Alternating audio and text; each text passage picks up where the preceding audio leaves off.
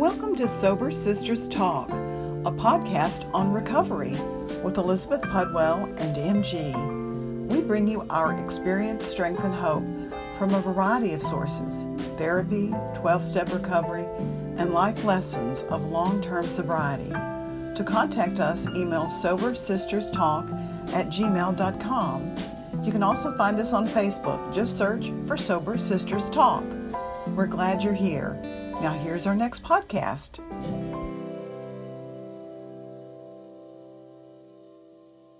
Also, we'd love to invite you to a Zoom meeting this Friday night at 6 p.m. Central Standard Time. If you're interested, email sobersisterstalk@gmail.com and we'll send you the meeting information and password. We hope to see you this Friday. Thank you. Stay tuned. Hi, everybody. I'm MG. And I'm Elizabeth Pudwell, and together we are Sober Sisters Talk.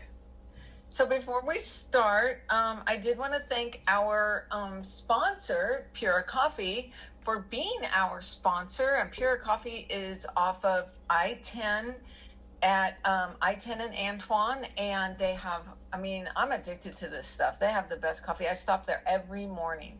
So if you want to run into me, you can see me there between 7:50 and 8:10 every morning. And if you say that you're a sober sister, you get a 10% discount on your coffee. You get a 10% discount on your coffee. And they have a point system. I saw this today. I was like, hey, how come I don't have a point thing? So I started going to Pura Coffee to support them in the pandemic, and then I got hooked. So it's an independent little coffee shop. Great, and they're sponsoring us, so we invite you to go there. And they're here in Houston, so yeah. They're spelled P-U-R-A, Pura Coffee. I-10 and Antoine. It's right on the feeder road.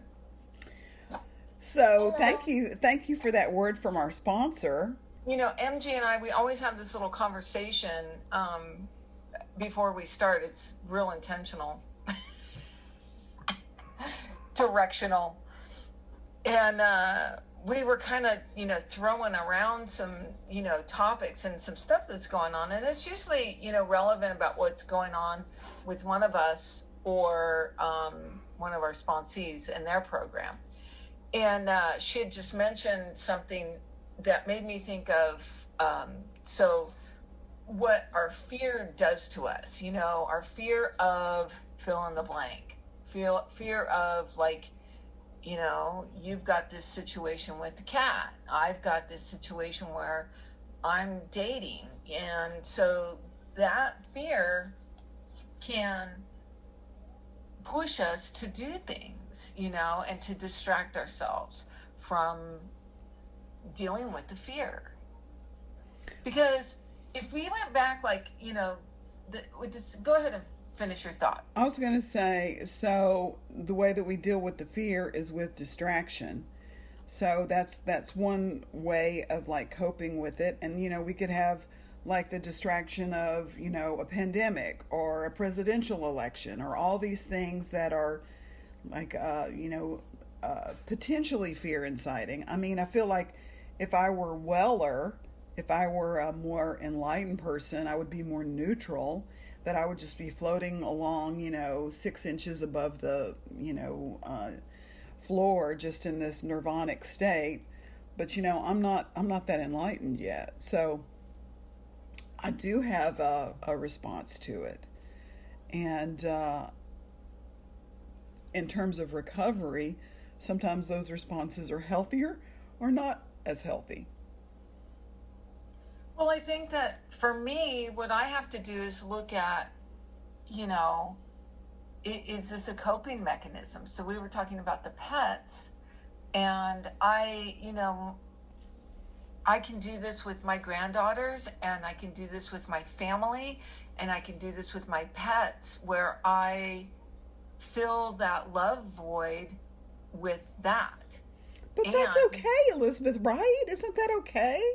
I think it is to find comfort from that to an extent, and I think that's the thing is and that's the thing is what you just said. It is okay. What's wrong with that?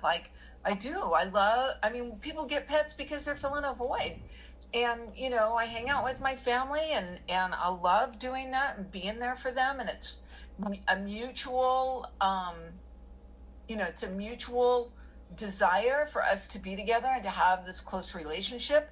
But the thing is that then I have to look and go like, okay, but I haven't had a relationship for a very long time, more than 15 years. And you want a relationship. I think. And I want one. Right. Like I don't have any desire to do that. I want to do artistic projects. I want to, do things like that. But I want it to drop in my lap. I want it to just appear. Well, that's okay too. I mean, but you got to get to some manifestation and some visualization about that, because I believe that can happen. We've seen it happen. And I am doing some work around that, but it is, I do find myself, and I think we can do it with TV, we can do it with binge watching, and, there's all sorts of ways to do this. And I think this is fine line between caring for ourselves and distracting ourselves. So instead of distraction, focus on direction. Now, I have a friend who's one of my book club lady friends, and she allocates 30 minutes to an hour every day to sit and think and do nothing. She doesn't distract herself with TV. She doesn't read. She gets very intentional. Sometimes she'll have like her little journal by her, so in case she has some thoughts, she might like jot those down. But it's almost like a open meditation. She's not actively changing anything. She's just sitting quietly with herself. I like this because she's not trying to direct her thoughts. Like I do meditation and try to quiet, and oh my God, what is wrong with, But I like this sort of, way to do this in a where I can just, I really think it's healthy.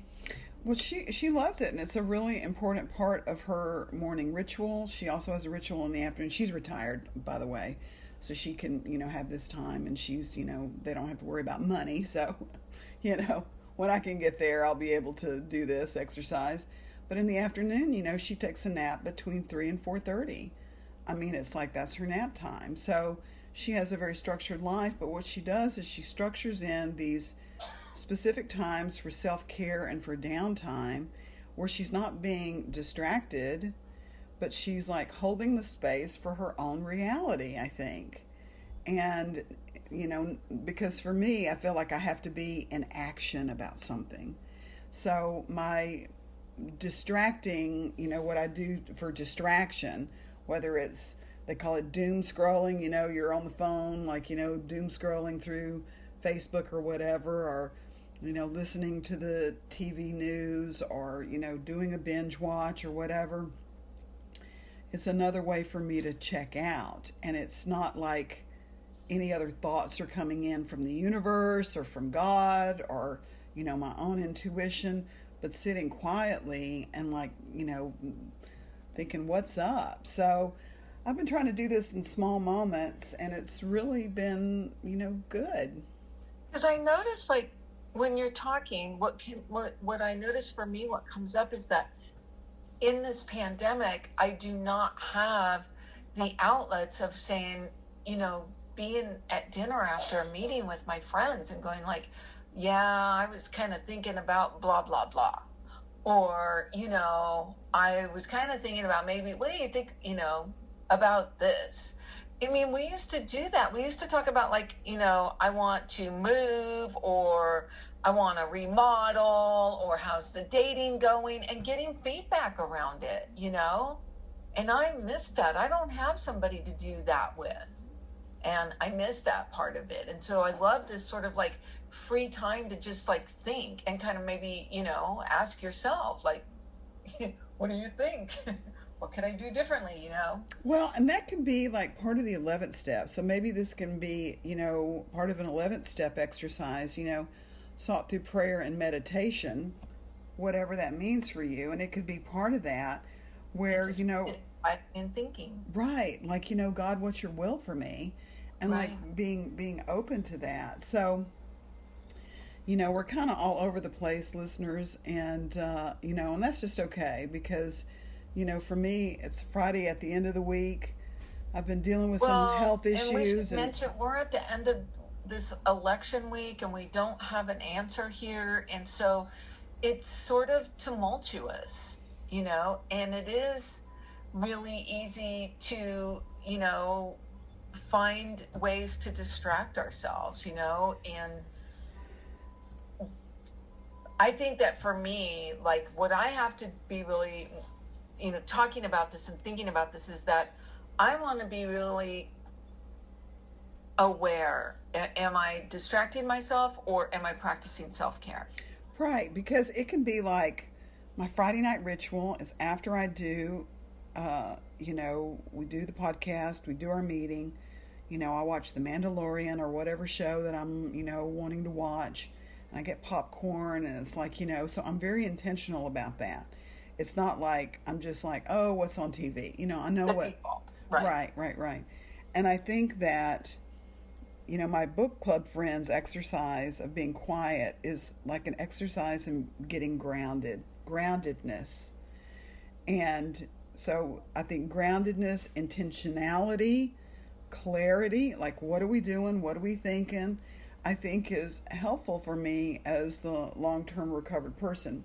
Now, this is an exercise for a lot of our listeners. If you're like white knuckling it and you're just now getting sober, this might not be, what you need to hear. But for those who have, been sober for a long period of time, it's like, how do we get happy? How do we stay happy? I think these can be beneficial topics for discussion. Well, and I also do want to say if you are in withdrawal and you are, white knuckling it, distraction is something I used all the time. It was key. I could distract myself. I remember one day I watched a movie. I watched the same movie, Something's Gotta Give, 6 times in a row. And just replay it again because it made me feel better. It made me feel good. And I have, counseled many sponsees. Go to the store and just get stuff for chocolate chip cookies and then come home and make those. You need to redirect your mind because our minds get stuck in this thing like what you were talking about before, where is he? Why hasn't he called? He doesn't like me because I'm too fat, or he doesn't like me because I'm too skinny, or he doesn't like me because I'm too old. The obsession. And so the distraction really, it serves a purpose. Yeah. It redirects you. Cuts that off. And it makes you focus. Like, so if I have to bake or take a bath, and I remember this one night, and I was like, how am I going to make it through the night? And I had this whole list of things I was going to do. I was going to take a bath. I was going to give myself a pedicure. I was going to really, really slowly wash my hair and deep massage it and then deep condition it. I had all these things I was going to do. And by the time I got done, it was like 2 o'clock in the morning. I looked and said, I better see what time it is. 2 o'clock in the morning. I was like, Jesus, I never stay up this late. And I had distracted myself to the point of where I could go to bed and fall asleep without motherfucking acting out. Yeah. And that is awesome. Yes. When I need that is, And those are strategies that are very effective. And I can, still to this day, if I get into that, the whirling dervishes in my head and I'm trying to go to bed at night and I can't stop the hamster wheel going, I put on, like, for some reason, I don't know why it is, but there are these shows, these home improvement shows where they go in and they, like, redo the bathrooms or redo their homes. I find those like such great palate cleansers. It always turns out well. It's always beautiful in the end. And I feel like, I've actually, dealt with the mold in the basement. And now I'm like, oh my God, thank God. Oh, we dodged a bullet, man. Accomplished something. Yes. And so, I'll watch those just to, slow down my mind so that I don't have those thoughts. But, as we recover and we have more sobriety and we have more serenity, there are, I feel like we're fine-tuning. Because I don't want my thoughts to drive me. Like we were saying, being intentional, but that takes rigor and that takes practice. And it's a little bit of work. And one of my biggest character defects is of laziness. And so I just want to say, well, just forget about it. So I think that, I'm continuing to find my way. You're continuing to find your way. And we're going to get there, You know what I just thought of is like I have been doing some work on manifesting. And one of the things that came up is I get triggered by people who do not want to put in the effort to the relationship. And the effort that it's going to take. And like, my exes, my ex-husband and my qualifier, they were not willing to put in the effort to maintain a marriage or a committed relationship. They just were not willing to. And so when I get into that where it feels like that, it's very triggering for me. And so the thing is that I have to be willing to put in the effort to the relationship with me. That's really what long-term sobriety is for me. Like, do I know myself? Am I willing to continually, can I go to a meeting and sit there and listen and find my stuff showing up in there going, ooh, that's for me? Can I talk to a sponsee and go like, ooh, that stuff's for me, And, you and I had a conversation, I don't know, I guess it was in September, about making amends. And I found out I need to make an amends to someone. And so I wrote that amends and I did it. I wrote her a letter, and it felt really good to do that, to be adult about it and to own my part, damn it, own my part. That's the part that I can change. But it takes, you got to be willing to put the effort in. You got to do that hard stuff, what we talked about last week, that hard and scary stuff. You got to put the effort in, not just into the relationship with other people, your romantic partner and your pets, but yourself, and your sobriety. And that reminds me of the idea of crumbs. We were so willing to accept crumbs from these worthless motherfuckers. Now, I'm being very pejorative, listeners, and I'm being very judgy. And, of course, these human beings had worth or whatever, but, to me, it was like... But they don't. We're not right, listeners. We're not right. Oh, my God. But I was willing to accept crumbs from these other humans. Let me say it like that. I was willing to accept crumbs. And so this idea of being okay with less comes from my family of origin. I didn't get a lot growing up. I didn't get a lot of attention. I didn't get a lot of nurturing. And so I'm okay with less. I live very modestly. I don't want for a lot. And so, that piece of it impacts my own recovery, because it's like, I'm okay.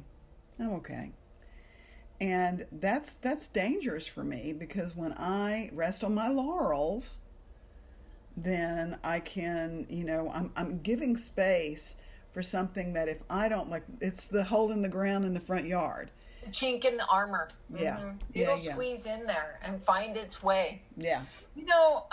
But one of the things I noticed, though, that when you were sharing that is that, and you and I both have done hard work, done those things where, going to therapy and doing what a hard-ass sponsor tells you to do, and, doing those hard works and continually doing them. But it's also at the place where we are really easy to get to this place where it's like these distractions are filling the void, then I don't have to move.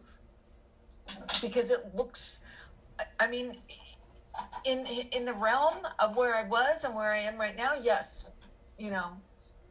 just mountains and mountains higher or over or whatever, just way far away from where I was. Sure. But do I have what I want? And that is the key. And that's where. Or am I going like what you said? I'm okay. Right. And I think this fine tuning that we're doing is, taking our recovery to the next level. Right. So it's like, because, it's never going to end. I heard one woman, I can remember, it was over at the Bel Air Club. She was this old woman. We all loved it when she spoke. She's one of those like, oh, I love it when she speaks. And she said, when they're pitching dirt on my, casket, I'm going to be working through a self-esteem issue. It's like the work will continue as long as we're alive and maybe even into the afterlife. So, and willing. Right. And willing. And people that are willing go to meetings. People that are willing, they show up. People that are willing have sponsors and call them and say like, can you listen to me?